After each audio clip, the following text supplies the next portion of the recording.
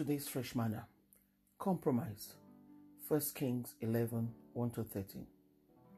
King Solomon loved many foreign women in addition to Pharaoh's daughter: Moabite, Ammonite, Edomite, Sidonian, and Hittite women, from the nations about which the Lord had told the Israelites, "You must not intermarry with them, and they must not intermarry with you, because they will turn your heart away to follow their gods." To these women, Solomon was deeply attached in love.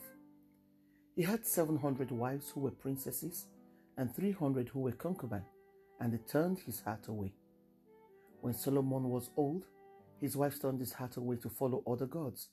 He was not wholeheartedly devoted to the Lord his God, as his father David had been. Solomon followed Ashtaroth, the goddess of Sidonians, and Milcom, the abhorrent idol of the Ammonites. Solomon did what was evil in the Lord's sight, and unlike his father David, he did not remain loyal to the Lord.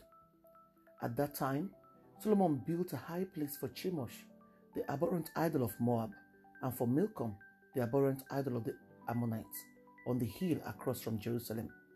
He did the same for all his foreign wives, who were burning incense and offering sacrifices to their gods. The Lord was angry with Solomon because his heart had turned away from the Lord, the God of Israel, who had appeared to him twice. He had commanded him about this, so that he would not follow other gods, but Solomon did not do what the Lord had commanded. Then the Lord said to Solomon, "Since you have done this, and did not keep my covenant with my status, which I commanded you, I will tear the kingdom away from you and give it to your servants. However, I will not do it during your lifetime for the sake of your father David. I will tear it out of your son's hand. Yet, I will not tear the entire kingdom away from him.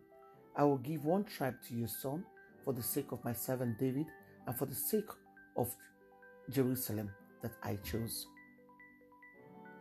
Compromise, simply put, is a middle way between two extreme situations. It is when we settle for something less, more, or to gain favor or to reach an agreement. A compromise could also be committed to something derogatory or objectionable, a prejudicial concession to surrender as a promise or compromise of character or right. There are certain areas where compromise is good or right, the place where good middle ground is needed to avoid conflict, to promote peace and safety rather than getting one's way. We see such good compromise first in Daniel chapter 2 verse 8-14, with Daniel and his 3 friends working out a compromise with the court official concerning their diet. Sadly, our text is the most extreme case of compromise ever recorded in the Bible, and we must be careful to take heed of God's word in every area of our lives to avoid compromising our dignity, honesty, integrity, and faith. The chapter starts off with a very sad but real statement: "And Solomon loved many foreign women. He clung to them in love." Solomon also loved the daughter of Pharaoh and many other women. Solomon's heart was divided. Unhealthy compromise, as exhibited by Solomon, always ends in tragedy. With the extreme wisdom and riches God granted Solomon, he was very foolish in his action. God gave the specific instruction in Deuteronomy 7:3 prohibiting intermarriage so that Israel would not turn away from the one true God.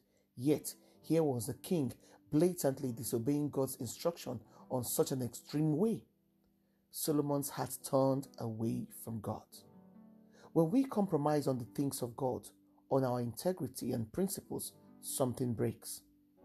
Some things we think something appears innocent. Sometimes we think something appears innocent or harmless, so we go ahead and compromise on what we should uphold to settle what is at hand. The enemy is always looking for a foothold, but we mustn't give him one, according to Ephesians 4:26-27. He often starts us on compromising on harmless, small things, harmless and insignificant on the surface, but the Bible makes it clear that God does not condone compromising his commands, according to Deuteronomy chapter 5:32, saying, "Be careful to do what the Lord your God has commanded you. Do not turn aside to the right or to the left." Solomon compromised on everything the Lord forbid kings from doing in Deuteronomy 17:16-17. He did them all. Healthy compromise is good and necessary in life if it does not cost us our values and beliefs. We must not abandon God's standard and our personal principles to be involved in things that the Lord frowns upon. In what area of your life are you compromising? Are you willing to tell a white lie to get your way? Ready to turn the other way when evil is going on to avoid offense? How about what you do when you feel threatened? Are you willing to compromise on your faith, the Word of God, and the principles of the gospel? God's righteousness is forever. His standard is sure. He would not accept compromise, as he says in 1 Peter 1:16, "Be holy as he is holy." Unhealthy compromise is costly. It destroys relationships and reputations and reduces one's value.